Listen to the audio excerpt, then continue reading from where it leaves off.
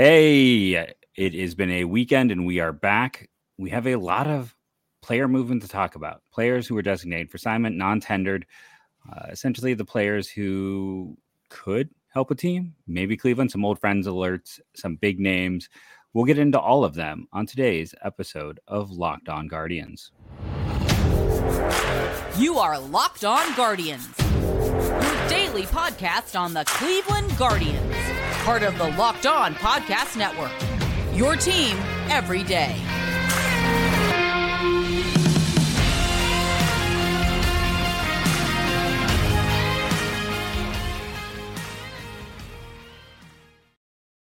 Hello, everyone. Welcome to Locked On Guardians. I want to thank you for making Locked On Guardians your first listen today and every day, wherever it is you get podcasts.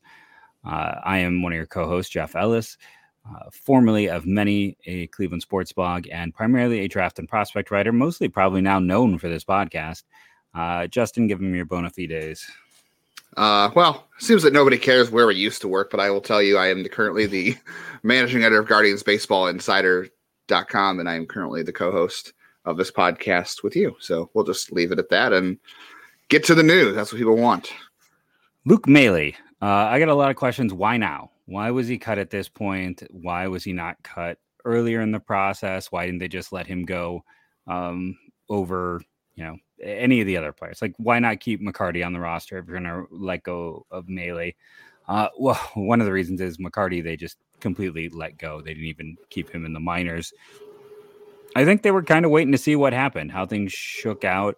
I don't know if this means anything in depth. I don't think there's necessarily a player they're targeting or someone they saw who was left unprotected in a Rule 5 list that they're looking to maybe protect. But I think it was just they didn't want to pay him $1 million plus.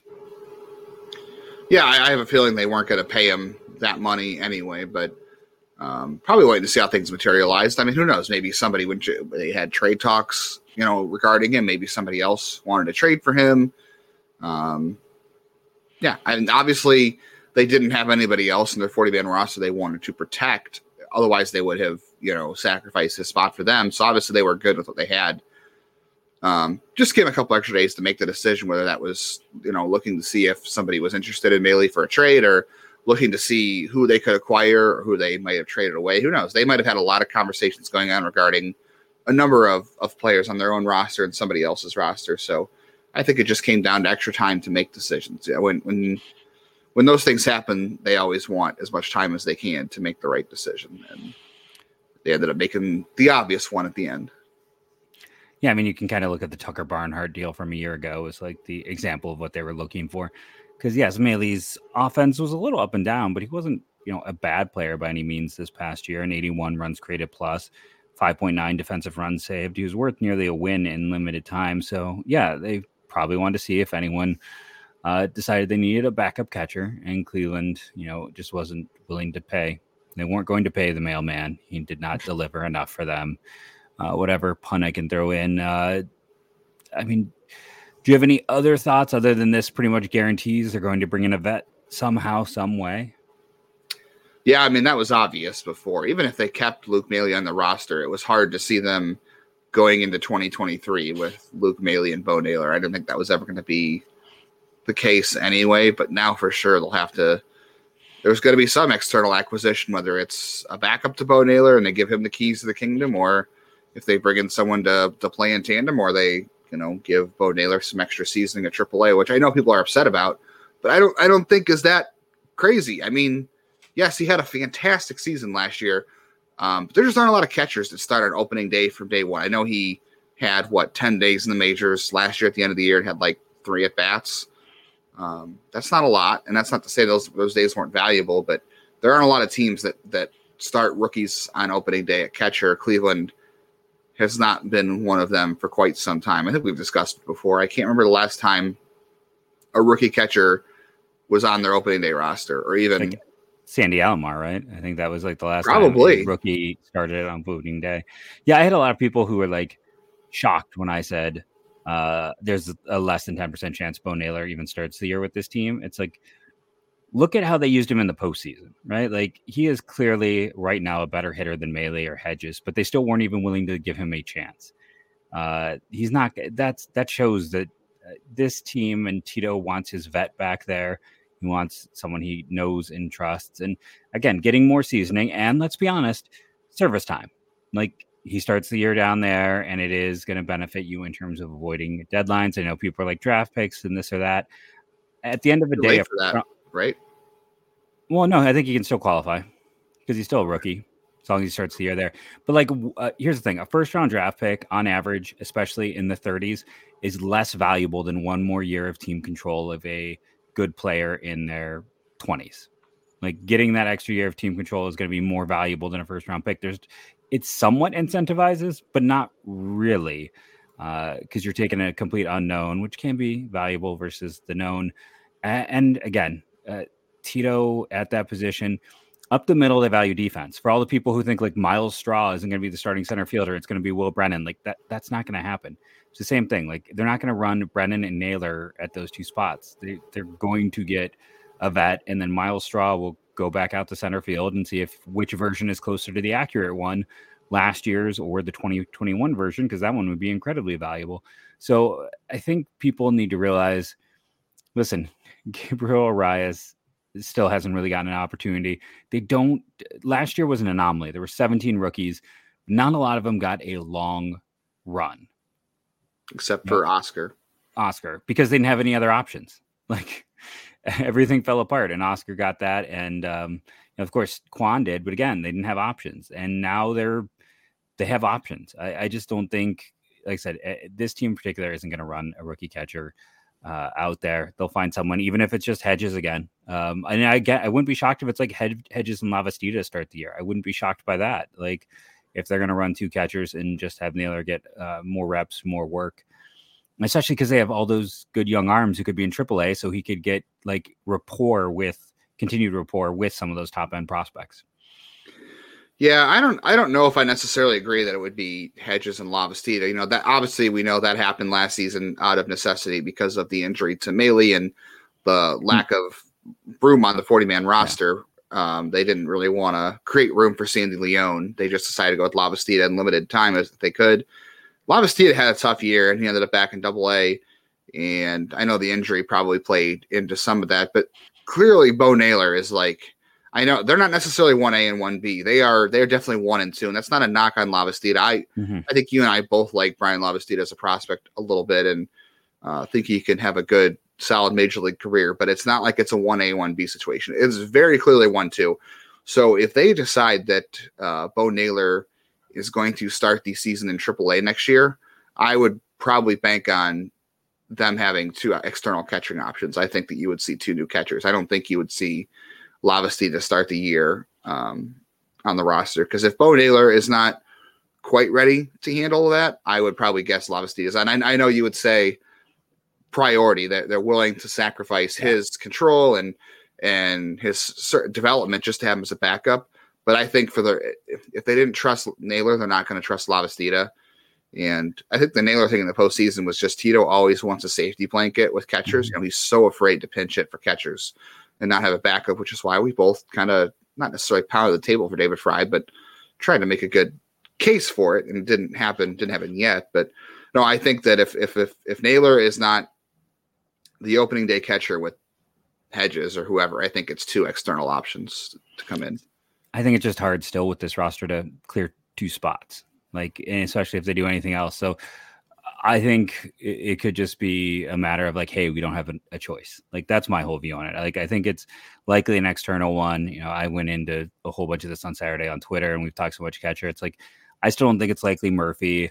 You know, Zunino is fascinating if he could be healthy. I still really like Nick Fortes from the Marlins if he's going to back up Stalling. You know, no, I'm blanking. Jacob Stallings. So it is Stallings. If he's going to back him up, I mean, the Marlins need relief help. That could be a deal that makes sense. Fortes, by the way, in the 90th percentile, both in pop and framing last year, as well as having a runs created plus at 100 and being right-handed. I'll just throw that. And yes, I did like him out of college, but I think they need to do I think they're going to do something for sure. Or, you know, Christian Vasquez could be another one, though. It sounds like he is looking at a few other spots already. So I just think they're going to go vet. This is how they operate. We just don't see that happen. And catchers are catchers are more flammable as prospects than pitchers. Like for as much as people are like, oh, look out for the pitchers. It's like, no, catchers are much more flammable, much more likely to fail. And that's not a knock on Naylor, but that is also a front office that has that data, knows that, and is going to be a little more risk adverse to throwing a guy like that who could be special right into the fire. Would that be 10? No such thing as a pitching prospect is 10 stops. So yeah, no such thing as a catching prospect is 10 stock. Tinsk. I don't know. It's too late for me to be thinking about that. We got to move on, but there's still some room to make on this roster, to be honest with you. I think the idea of acquiring an external backup who, like a Nick Fortes or something, in addition to whoever else comes in, I think is interesting. But you could still, there's still Zach rumors. There's no guarantee Owen Miller is on this roster next season. Richie Palacios is still here. Will Benson's still here. Both guys you and I thought that could be take some movement to move them off the roster to create space. So there's still places they can operate on this 40-man roster. The thing is, if you go and get a Nick Fortes and you go and get a Mike Zunino, well, I don't know. Fortes is a long-term ad and Zunino's a short-term ad, but I guess you sort of eliminate some flexibility doing something like that, but there's still some flexibility to be had. And who knows who else they might trade. Yeah. And I mean, the other thing just to point out, I know we're going so long in segment one here.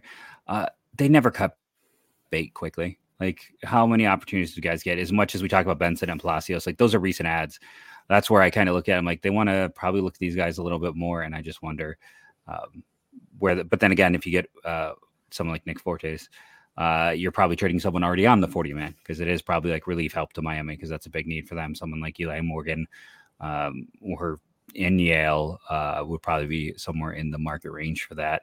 But if you don't have any other thoughts, why don't we run into our break here at the 12-minute mark and discuss one of the fantastic sponsors that help support this show, just like you, the listeners, support this show every day by listening and subscribing on YouTube. And our first fantastic sponsor of the day is a Rushmore sponsor. You should know what that means anymore. That means it is our good friends over at BetOnline. BetOnline is your number one source for sports betting info, stats, news, and analysis. Get the latest odds and trends for every professional and amateur league out there, from football to basketball to soccer and esports. We got it all at betonline.net. And if you love sports podcasts, which you obviously do, you can find those on BetOnline as well. We're the fastest and easiest way to get your betting fix. Head to the website today or use your mobile device to learn more. BetOnline, where the game starts. On top of that, I just want to say that, with the World Cup kicking off, there's additional fun things going on the website. They won't mention it in the ad read, but of course, first match of the World Cup, I watched that today. You can go get more info on that. And in baseball, season might be done. You can talk about free agent odds. Do we think Aaron Judge is going to the Dodgers? Go to BetOnline and see the odds today. Now, one of the reasons the Dodgers have money is that they let go Cody Bellinger. They have a position and money. That's what we call it. Just running from your ad read right in there. So Bellinger, a lot of people ask. I'm going to tell you what I told them, and I'll see if you disagree. Cleveland does many things very well. It's a top-notch organization from top to bottom with excellent coaching and development. Who is the last hitter who had 2 bad years in a row, or even had 1 bad year that wasn't a COVID year, that they got back on track? Like I had someone bring up Amed Rosario, and I want to point out Amed Rosario's greatest offensive season was still that year with the Mets in 2019. Like he's been solid, but his peak was then, and 2020 was a weird year for everyone. Is it Casey Blake? Is that the last time? It's not necessarily that Blake was bad. He just didn't get an opportunity. There are pitching examples, but A, they don't need to get more left-handed. B, he's got 2 years of declining data. And C, they don't fix hitters at the major league level that I have seen. I'd have to go and think hitters that revived. I mean, Carlos Santana came back after his year with the Phillies, and he wasn't terrible with the Phillies, but he was certainly better when he came back to Cleveland, I would say, after that. And he never really had a down season. I have to go. I don't know. Roberto Perez? I mean, Perez had 1 good year, but before that, I guess he was too young before that. Yan Gomes. Okay, Yan Gomes is actually a good example, okay? Yan Gomes, when he got here in 2013 and 2014, was a good hitter, and then he had some bad years, and I want to say 2019, or not 2019. Yeah, 2019. He was actually, or was it 2018? He was actually really good. What was the last year they had him? I can't remember. I just know that he was bad, then he was good, and they quickly sold high on him. Yeah, like he won the Silver Slugger Award like his first season in Cleveland or his second season in Cleveland. 2014, he won the Silver Slugger Award, and then he went on to have some pretty miserable years between them. And then 2018, he was an All-Star. Really? He was an All-Star in 2018? Okay, I must have. Catching is pretty bad. Okay, so he had three pretty bad years in a row. 15, 16, and 17 were all pretty bad years from offensively. 2018, he was at 103 OPS plus, and they traded him, like you said. So I don't know. I guess that kind of counts. Do you want to count Ryan Rayburn when he had the good even year and bad odd year or whatever it was? But he did that every year. He was always an even odd guy. Yeah, that's all I could think of. I could think of Santana coming back from Philadelphia, Yan Gomes' revival in 2018. No matter what, it's a short list that we are stretching for one. So, Cody Bellinger, do you have any interest at all? No, like you said, they don't need to get more left-handed. I mean, it'd be great to see them pick up a player of his potential. The problem is the gap between where he is now and his previous performance of what he actually was is so far that I don't think it makes sense for them.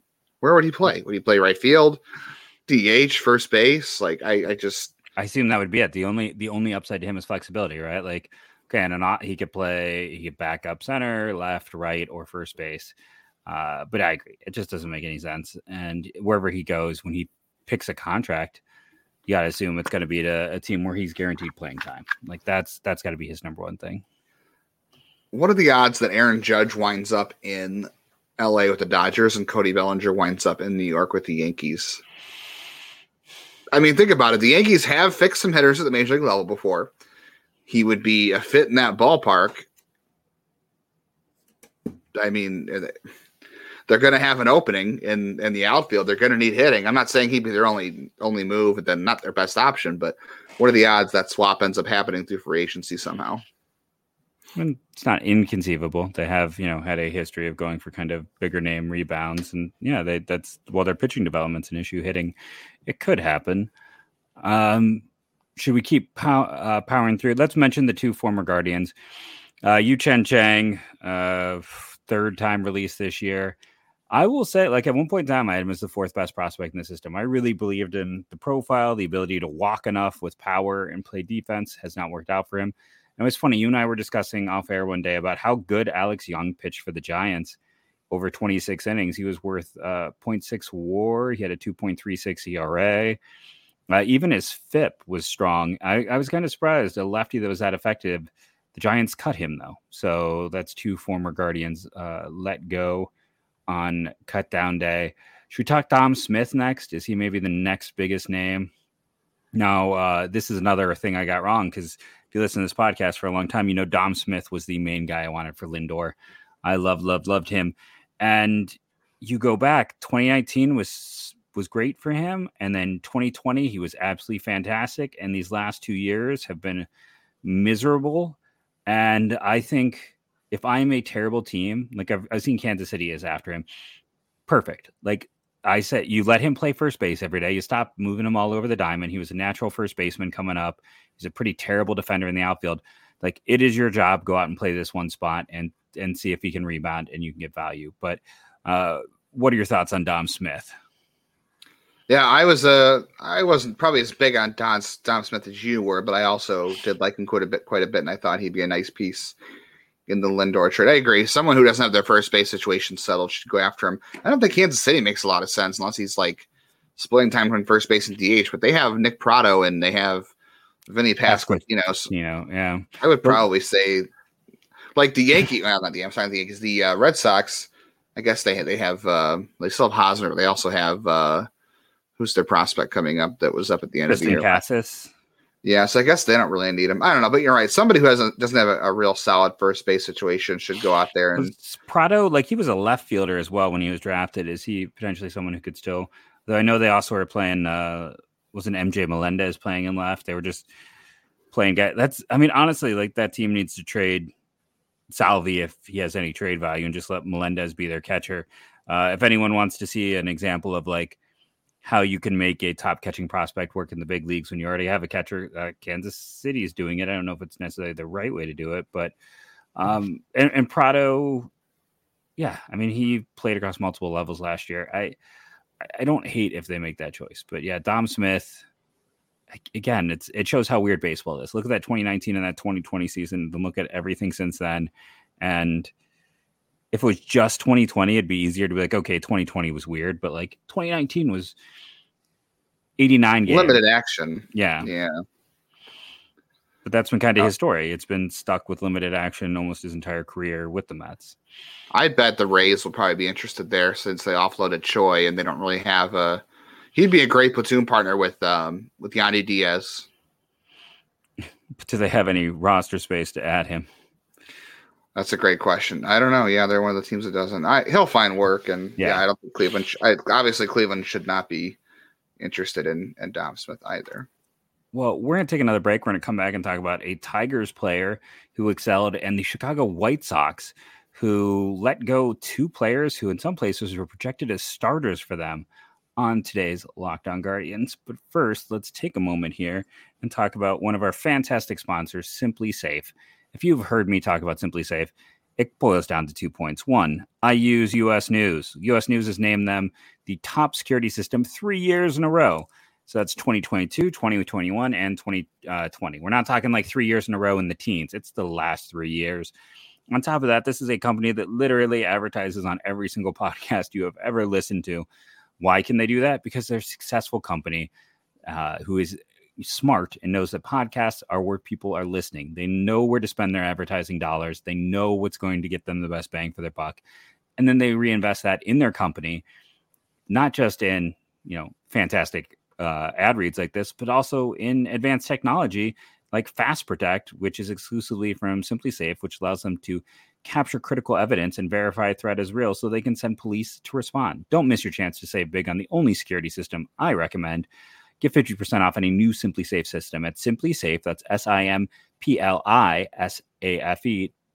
I don't know why they came out weird there.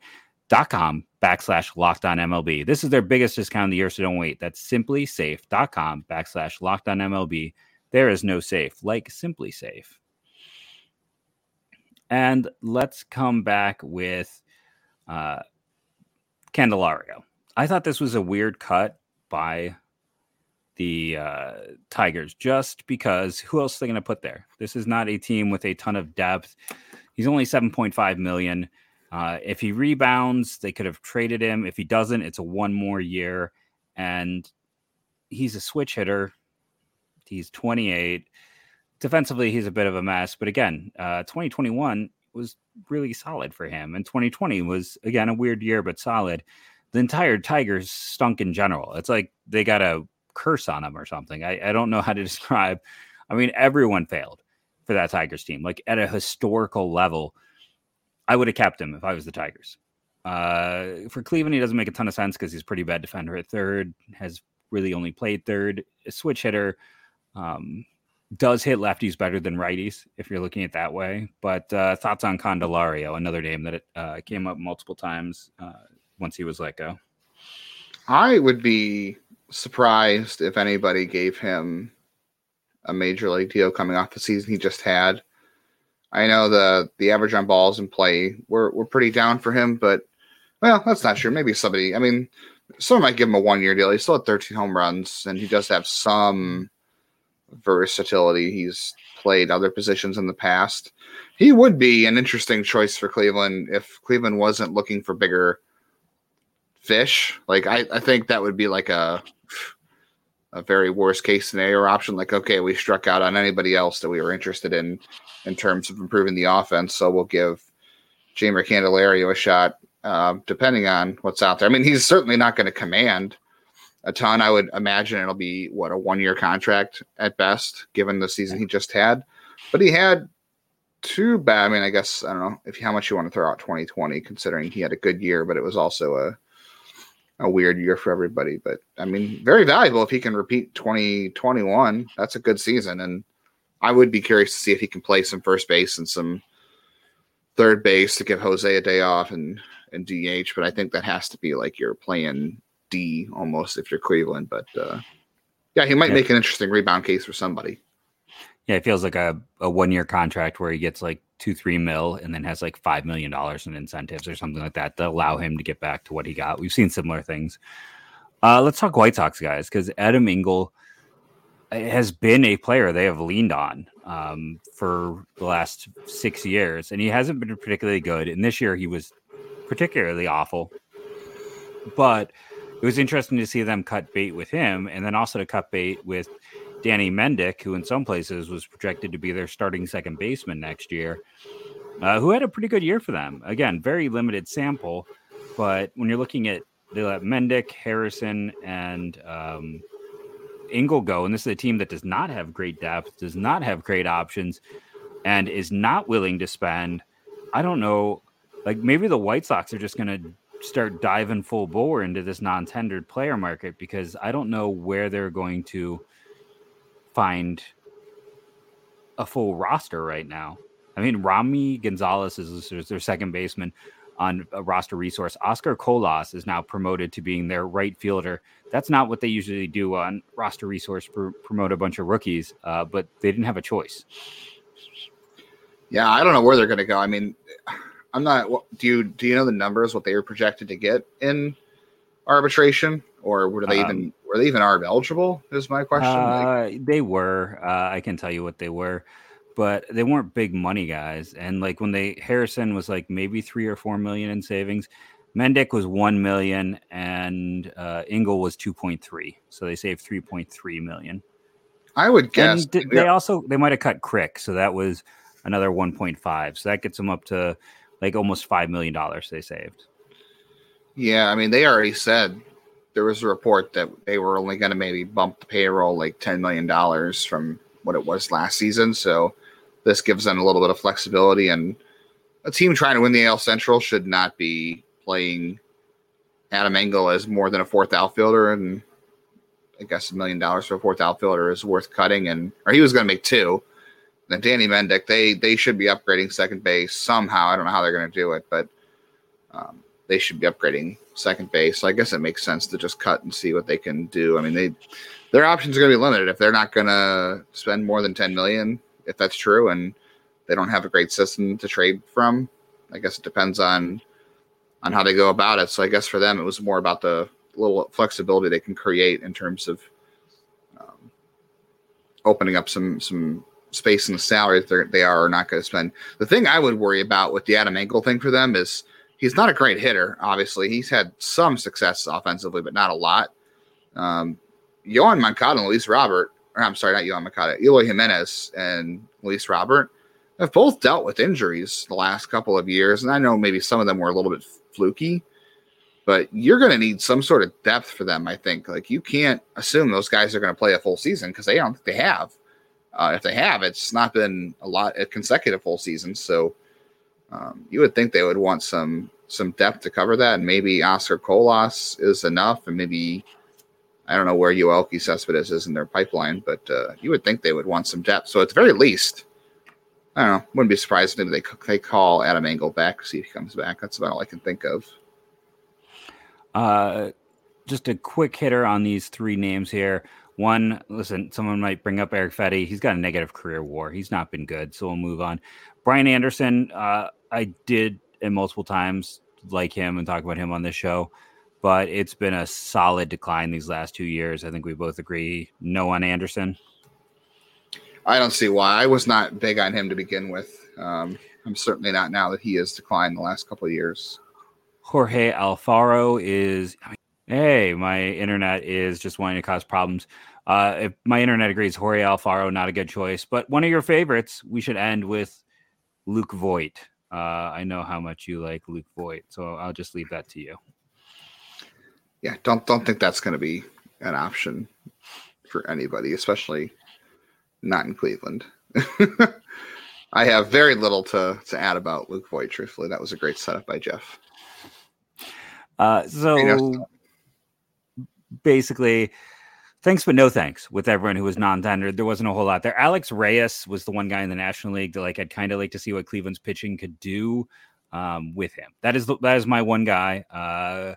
There's control issues, but man, the stuff is electric. He's the one player where it's like, hey, they got an open spot. That would be my one target. And he thought, I lied. I got one more guy because Alex Reyes. Agree with my take, disagree. I think it's just foolhardy, and I'm obsessed with a fastball. No, I mean, he's got pedigree for sure, and he's had some success. I mean, out of all the guys that were let go, I would definitely be interested in him. Any interest in, while we're on that subject, any interest in Aristides Aquino? No. Yeah, never have. Never. Always thought he was hugely overrated because he had that good month. Yeah. Yeah, he's a DH. But yeah, no, I was like, hey, maybe you can turn Reyes into a bullpen weapon, and then it makes it even easier to make a trade with the bullpen piece. But yeah, those are the main ones. Oh, I do want to, before we go today, say I reached out to and talked with an agent. We will have a current member of the Guardians 39-man roster on the show at some point in the next few weeks. I got to do a little bit more legwork. It is not Hunter Gaddis again. It's going to be a new face from the roster who's going to come in and talk. So we're excited about that. Make sure you are tuning in, downloading daily, like and subscribe on the tubes of you. In terms of our weekly update on the YouTubes, we are sitting at 885. So that means we need 115 more of your friends, family, siblings. I mean, that I guess that counts as family. But whatever you can do, help us out. Sign up on YouTube or just download daily. We appreciate it, what everyone does. And let's hurry up and end this the same way we always do. Go, Guardians, go.